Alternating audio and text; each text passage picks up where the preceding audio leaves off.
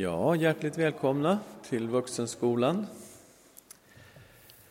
Och i programmet har vi skrivit Bibelskolan, så man vet inte vad man ska tro, men det kan det vara. Låt oss be tillsammans.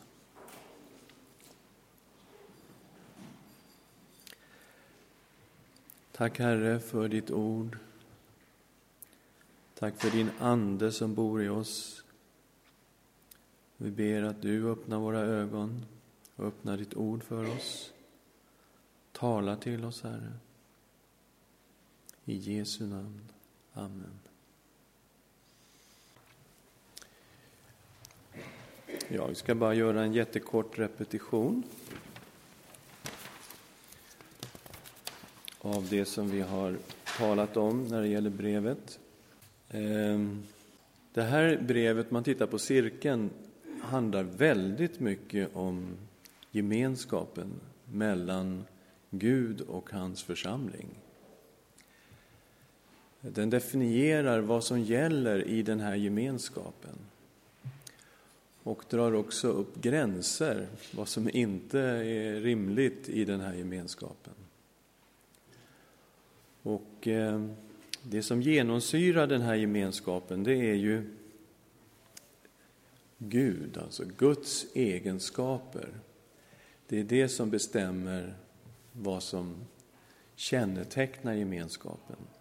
Så det är inte så att vi som kommer in i gemenskapen utifrån, så att säga, är de som definierar hur det ska se ut i den här gemenskapen. Utan det är Gud själv som inbjuder till gemenskap med sig. Och det ser vi i kapitel 1, vers 3.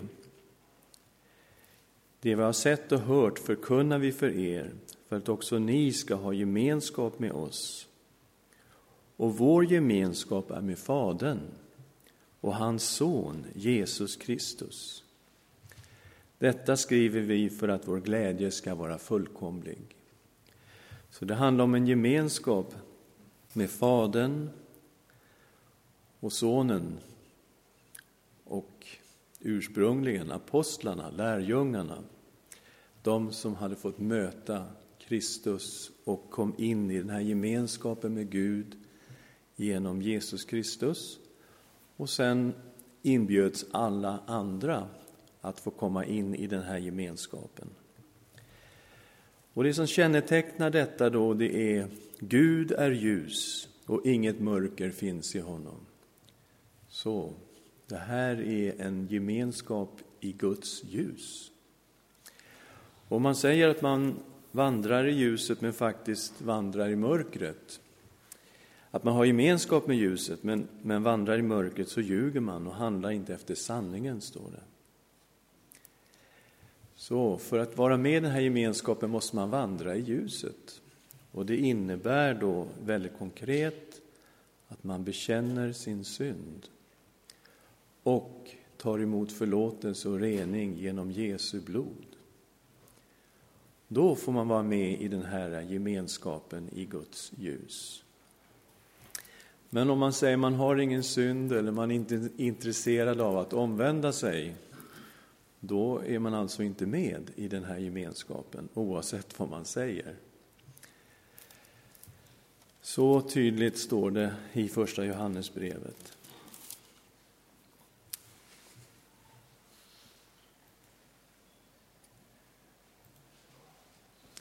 Det är också en gemenskap i efterföljelse och kärlek.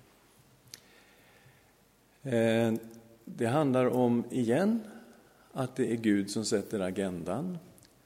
Den som vill vara i den här gemenskapen ska leva som Jesus levde.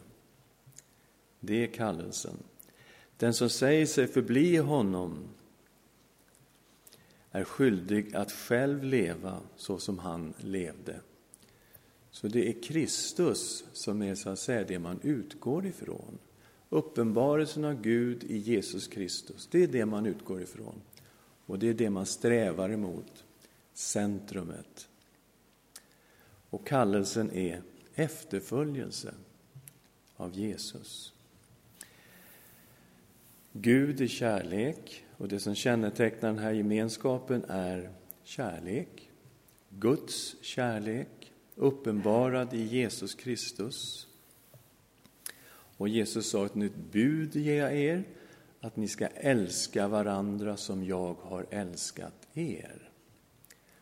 Och det är den här kärleken till syskonen som är så starkt betonat i första Johannesbrevet.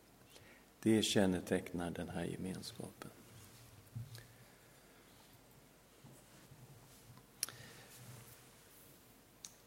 Och alla i den här gemenskapen känner Gud. Det är ju en väldigt speciell gemenskap, och vi såg att det gick tillbaka till profetian i Jeremia 31 om det nya förbundet, där alla känner Gud som är delaktig i det nya förbundet. Det handlar om pånyttfödelse. Det handlar om att vara ett Guds barn, att ha en personlig relation med Gud genom Jesus Kristus.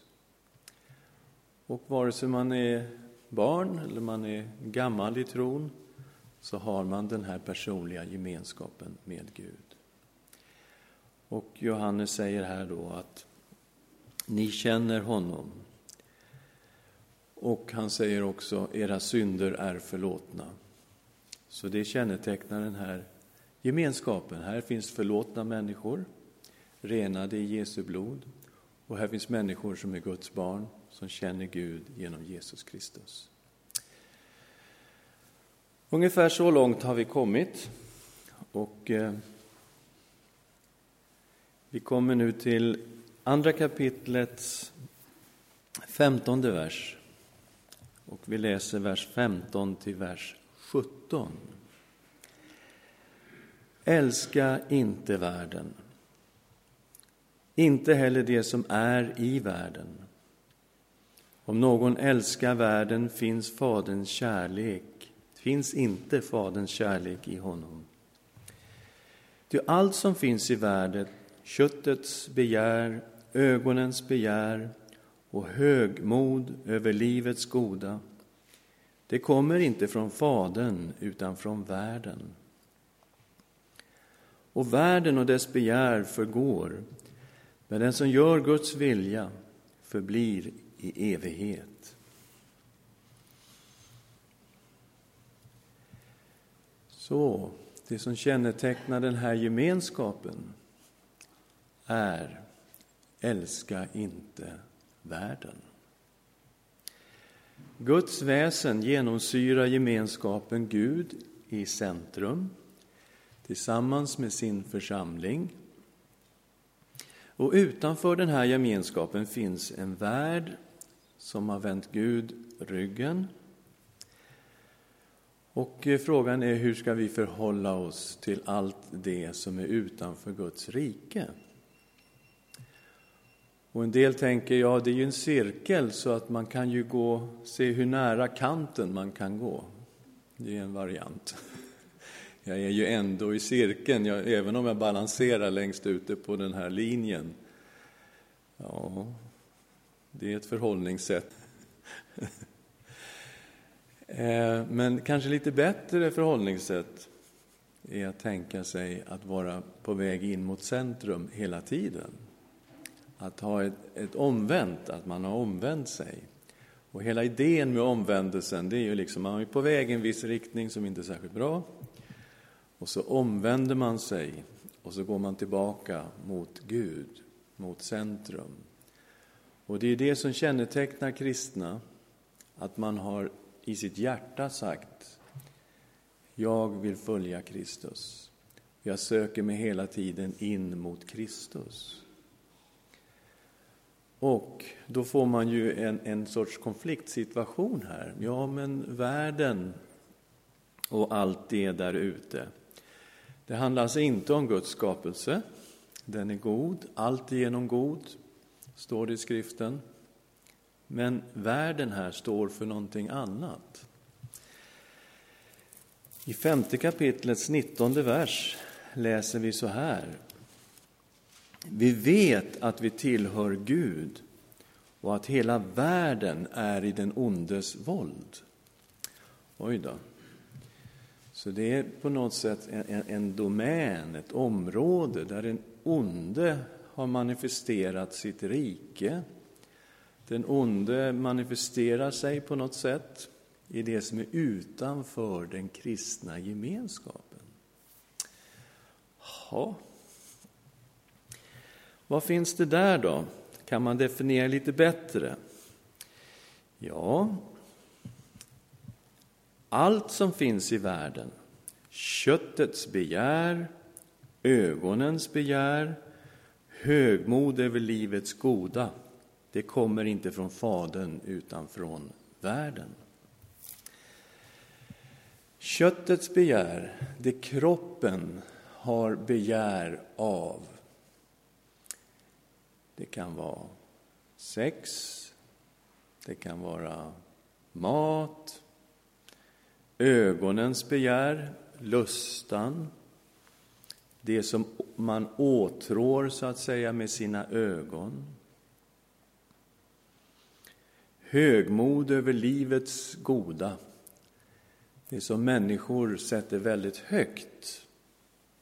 Det kan vara karriär, det kan vara rikedomar, pengar.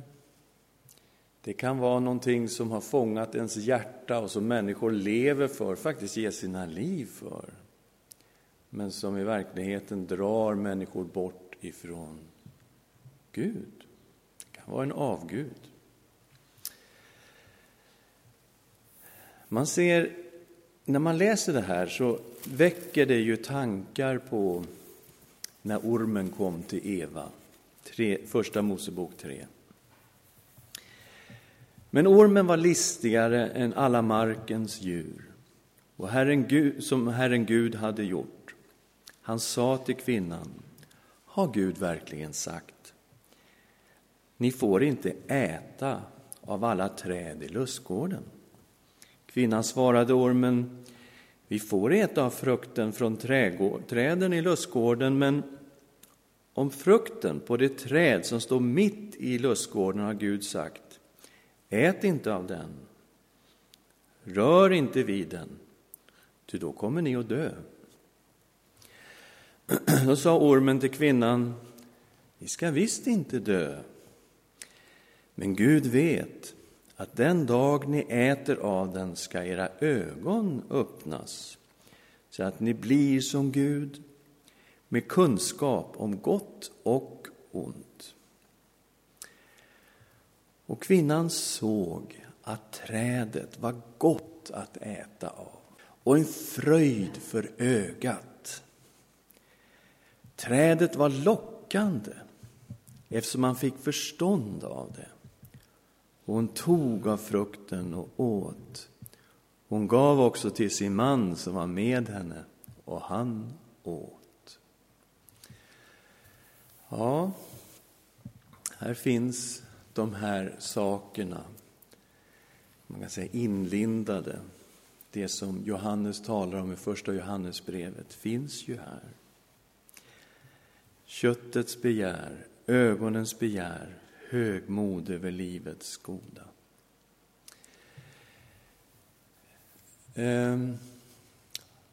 Att leva efter det här, balansera där ute på kanten i den här cirkeln. Kanske jag är inne i cirkeln, kanske, ja. Det är lite riskabelt. Mycket bättre att omvända sig och gå mot centrum, mot Gud och mot Kristus. Därför att den som älskar världen, säger Johannes, har sitt kärlek, sitt hjärta i världen. Då finns inte Faderns kärlek i honom. Så vi är inne på någonting väldigt allvarligt här.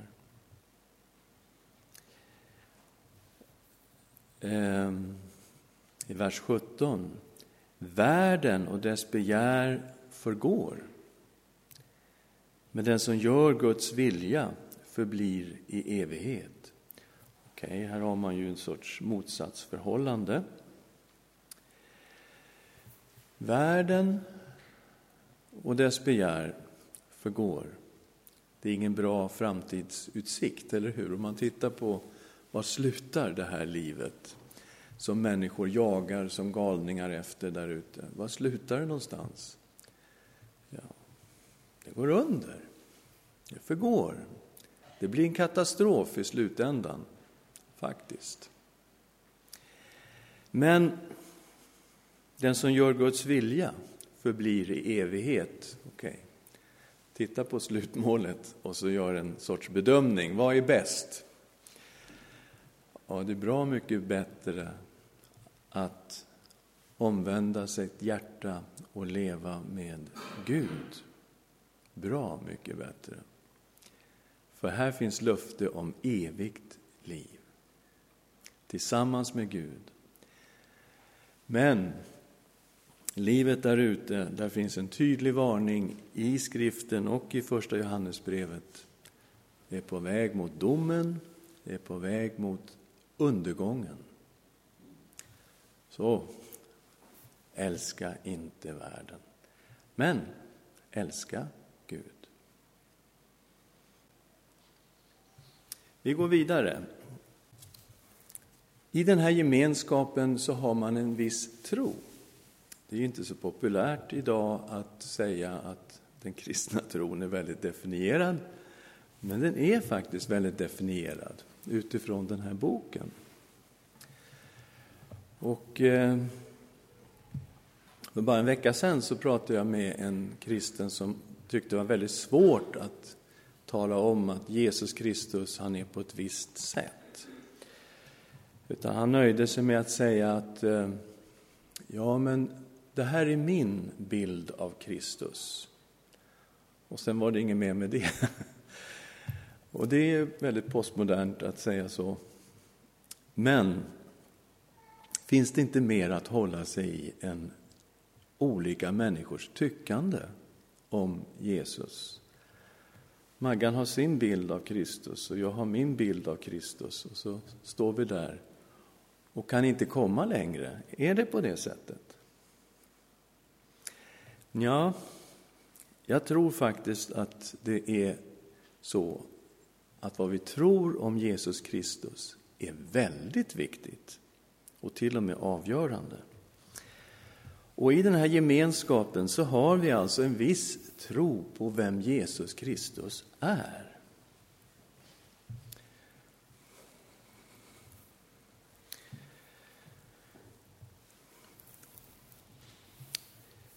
Många antikrister har redan trätt fram.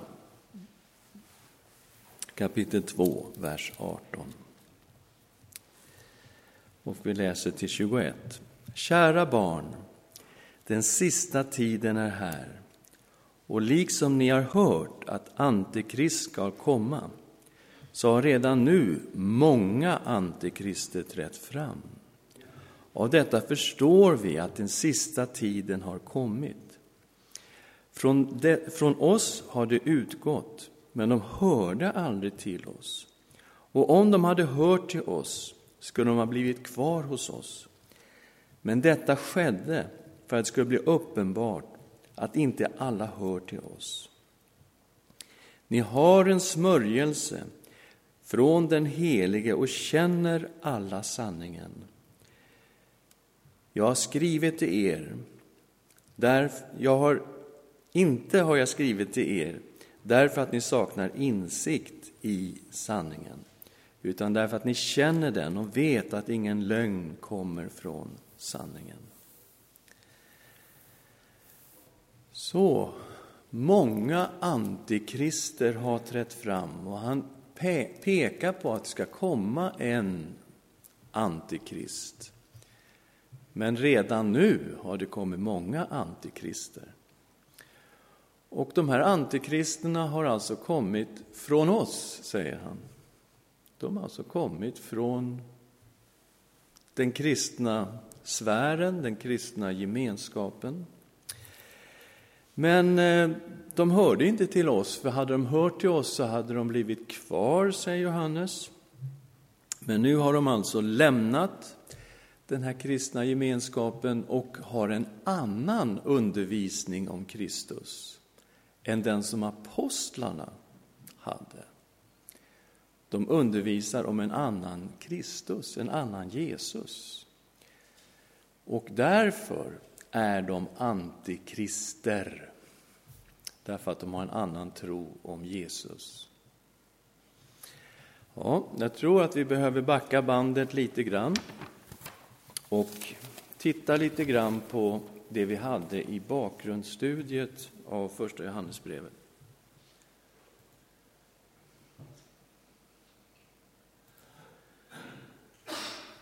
Nämligen gnosticismen, som då var en lära som var väldigt ny.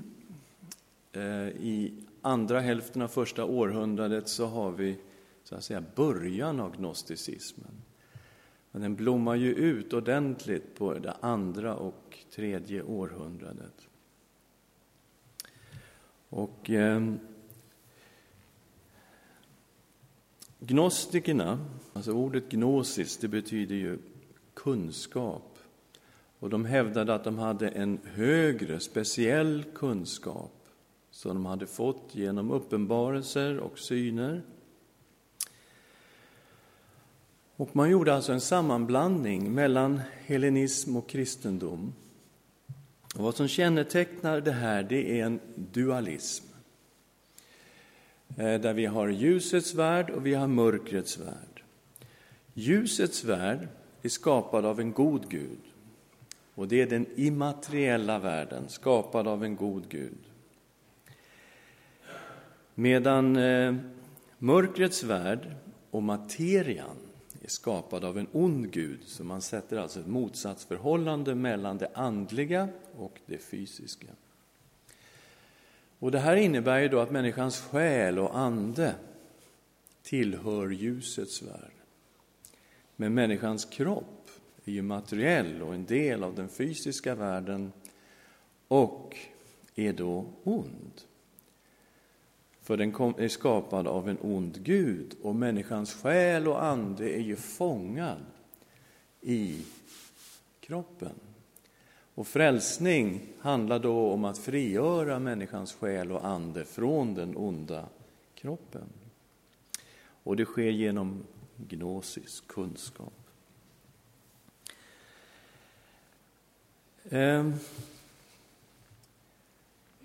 Vad trodde de då om Jesus?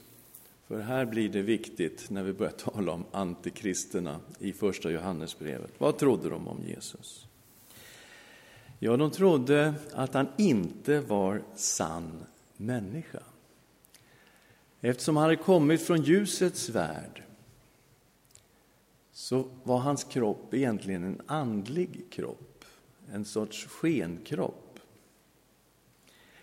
Och vad blir det då med hans död på korset? Ja, det var ingen verklig död. Det var en sorts skendöd. Det var ingen riktig död, för han hade ju ingen andlig kropp. Och uppståndelsen då? Ja, den blev också andlig, inte fysisk. Och vi tittade ju ganska noga på det här när vi gick igenom bakgrundsstudiet. Så jag går bara fram här utan att slå upp alla bibelställena, märker ni va? Men vi ska se hur den här kristologin kunde se ut då. Här är vi inne på 200-talet. Basilides, han verkade i Alexandria mellan 120 och 140 efter Kristus. Och här kan man se hur gnosticismen är i full sving. Och vi ska lyssna på vad han säger. När den ofödde, onämnbare fadern likväl såg deras fördärv, sände han sin förstföddes nous, alltså det är sinne, förstånd.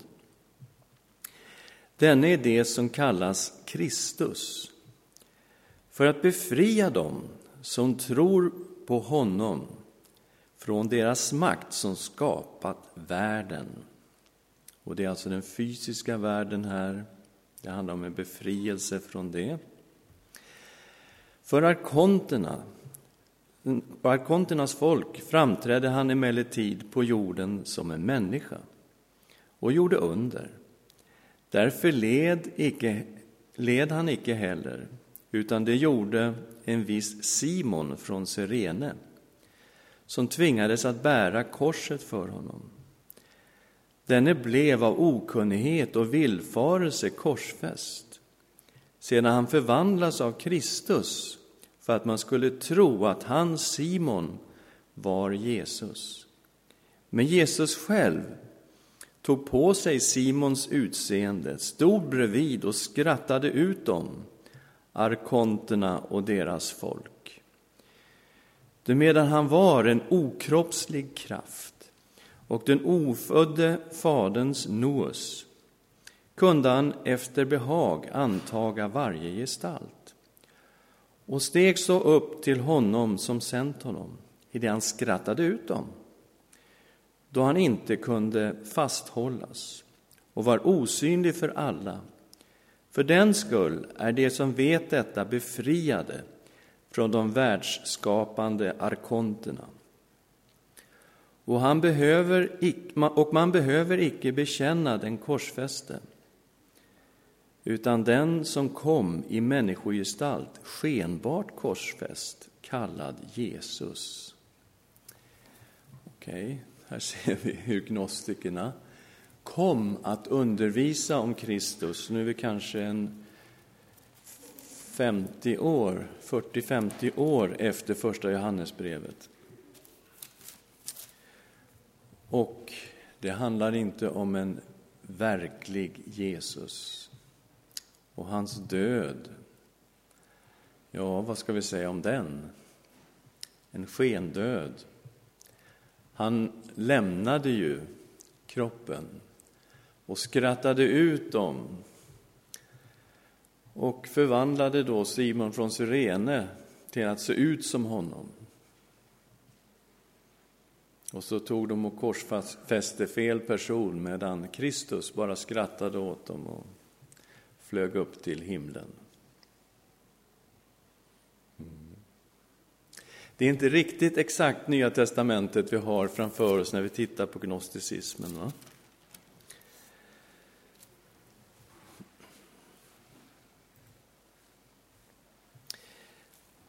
Ja, vad blir det för människosyn av det här? Eftersom kroppen då betraktades som ond, så fick det här konsekvenser. Det ledde till asketism, att kroppen måste kuvas. Och det kan man se hur Paulus bemöter i Nya testamentet. Men det ännu mer överraskande var att det ledde till hedonism, njutningslystnad. Eftersom kroppen var oviktig, var också synd med kroppen oviktig. Och därför kunde man leva i synd och utsvävningar och ändå ha den här högre andliga kunskapen om Kristus. Och det här är någonting som första Johannesbrevet går väldigt tydligt emot, och det kommer vi se lite längre fram.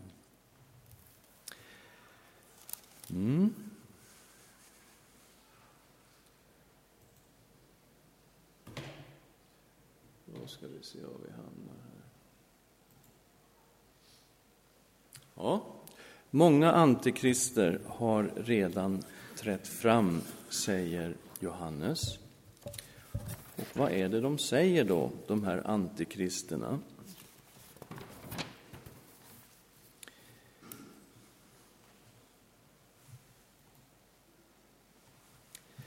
Vers 22 i andra kapitlet av första Johannes.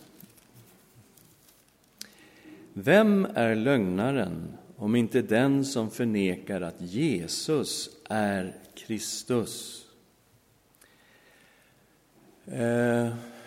Vad är det här för någonting? Förnekar de att Jesus är Kristus?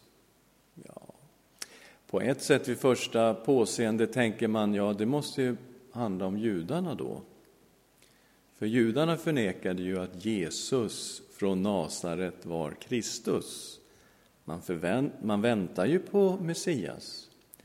Men att det var Jesus som var Messias, det förnekade man ju. Men det är mer än så. Jesus här står för att han är sann människa. Människan Jesus, han som föddes av Maria och som växte upp i Nasaret i Galileen. Det är Jesus. Att han är Kristus. Och här har vi alltså någonting som är svårt för oss att få tag i.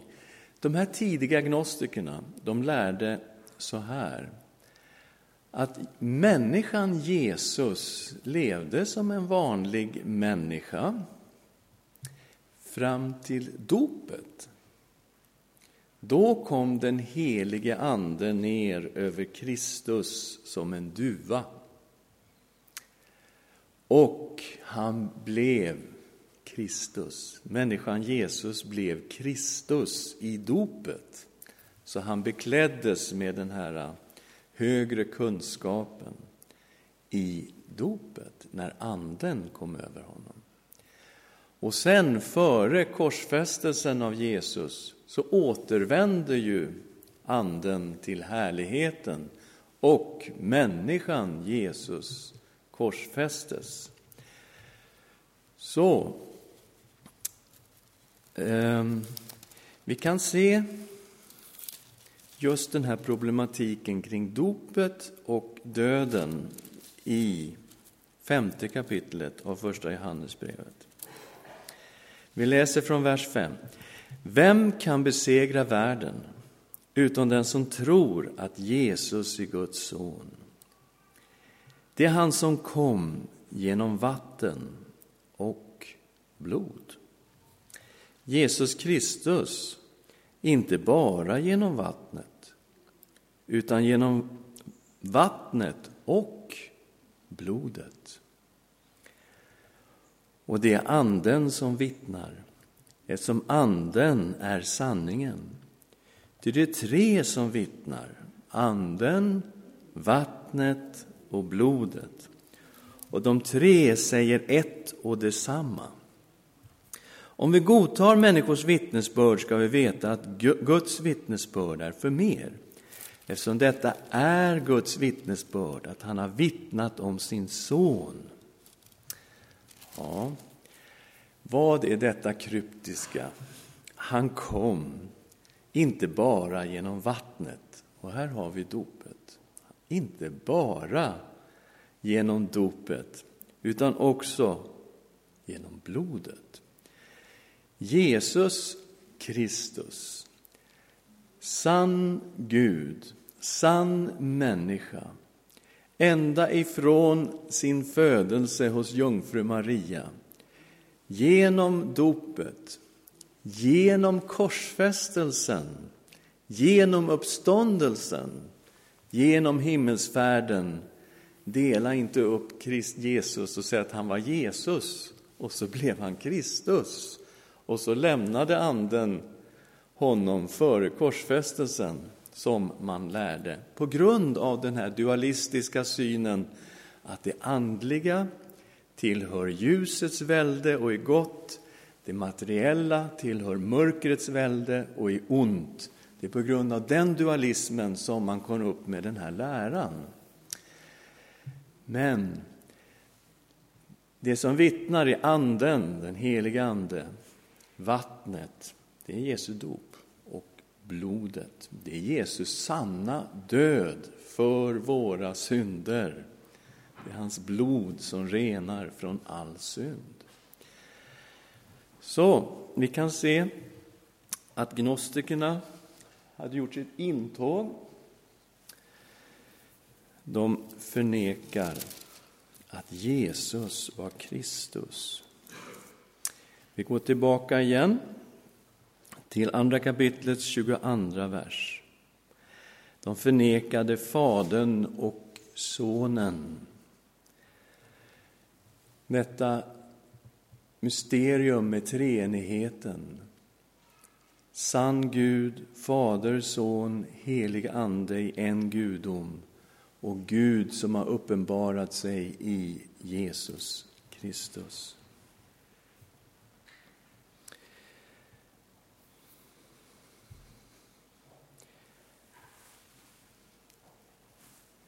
Vi ser att han kommer igen här gång på gång med ungefär samma problem. 4 kapitlet, vers 14 och 15. Vi har sett och vittnar om att Fadern har sänt sin son som världens frälsare. Den som bekänner att Jesus är Guds son, i honom förblir Gud och han själv förblir i Gud. Och Jesus här, hela tiden när han sätter det bara för sig själv, då menar han som människa. Människan som föddes genom jungfru Maria, han är Guds son ända ifrån sin födsel. Och hela vägen, rakt igenom död och uppståndelse och himmelsfärd. Jesus är Guds son.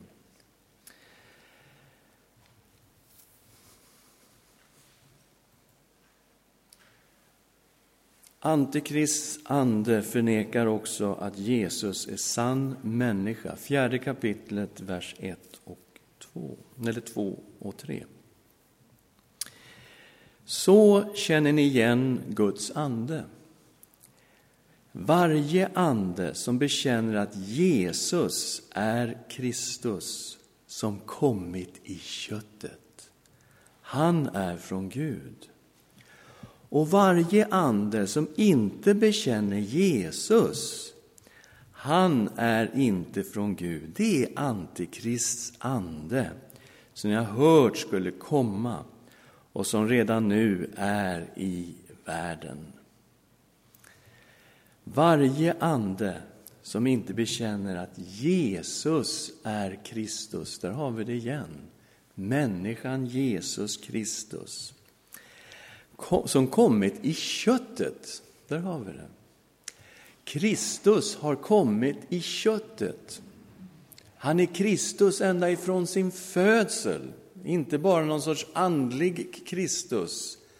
Han är Jesus Kristus som kommit i köttet. Han har sann kropp. Ingen skenkropp. Han är sann människa. Inte bara någon andlig varelse. Jesus är sann Gud, men sann människa. Han har kommit i köttet. Och vi har samma problem behandlas i andra Johannesbrevet. Vi läser den 7:e versen, andra Johannesbrevet. Ty många bedragare har gått ut i världen, och de bekänner inte att Jesus är Kristus som har kommit i köttet. En sådan är bedragaren Antikrist. Så de förnekar alltså att han är sann människa och att han är Kristus ända ifrån födseln. Sann människa.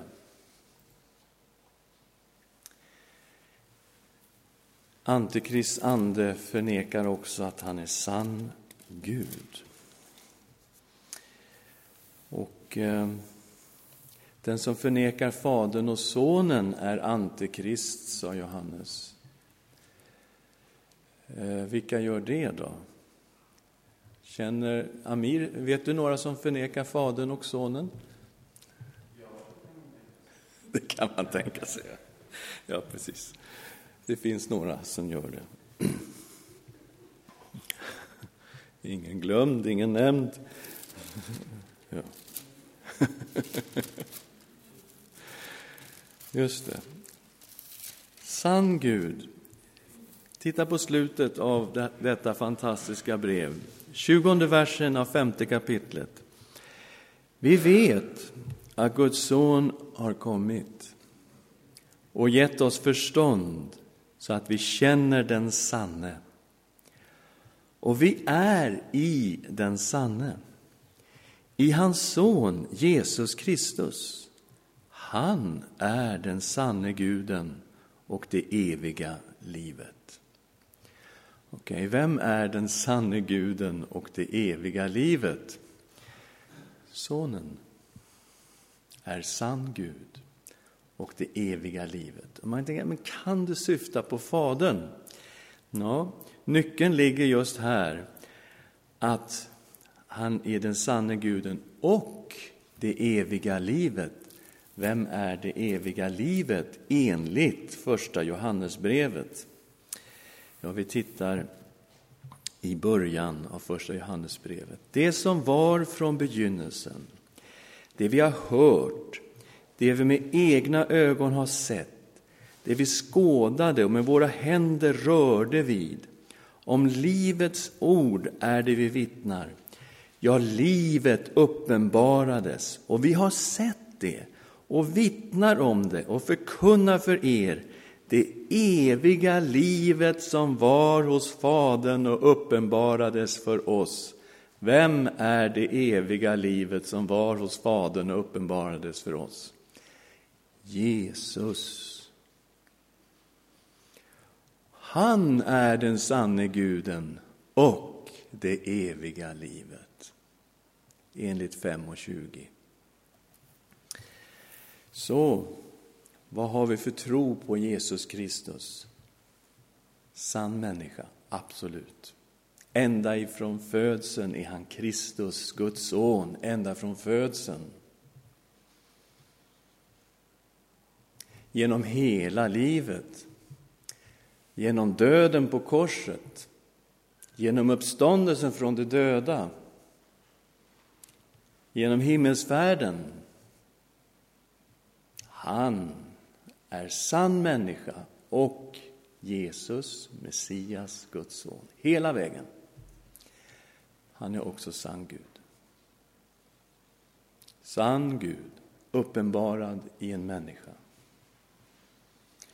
Det här är kristologin som kommer fram i första Johannesbrevet och som är angripen genom hela historien. Är den angripen idag? Gissa om den är angripen idag. På alla håll. Liberalteologin, islam, you name it. Överallt är den här läran om Kristus angripen. Och Johannes säger, många antikrister har gått ut i världen. Men det finns en sann lära om Kristus. Han är sann Gud och sann människa. Ska vi be tillsammans.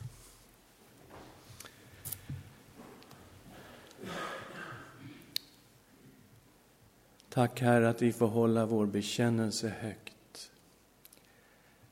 Tack Jesus Kristus att du verkligen är sann människa.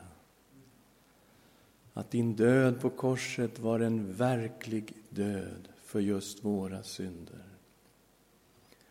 Och ditt blod renar ifrån all synd.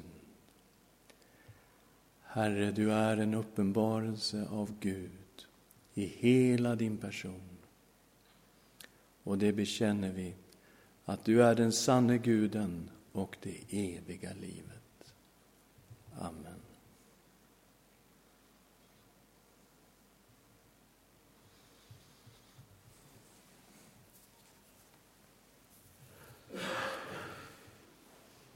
Ja, någon kort fråga? Jag använder mycket tid idag.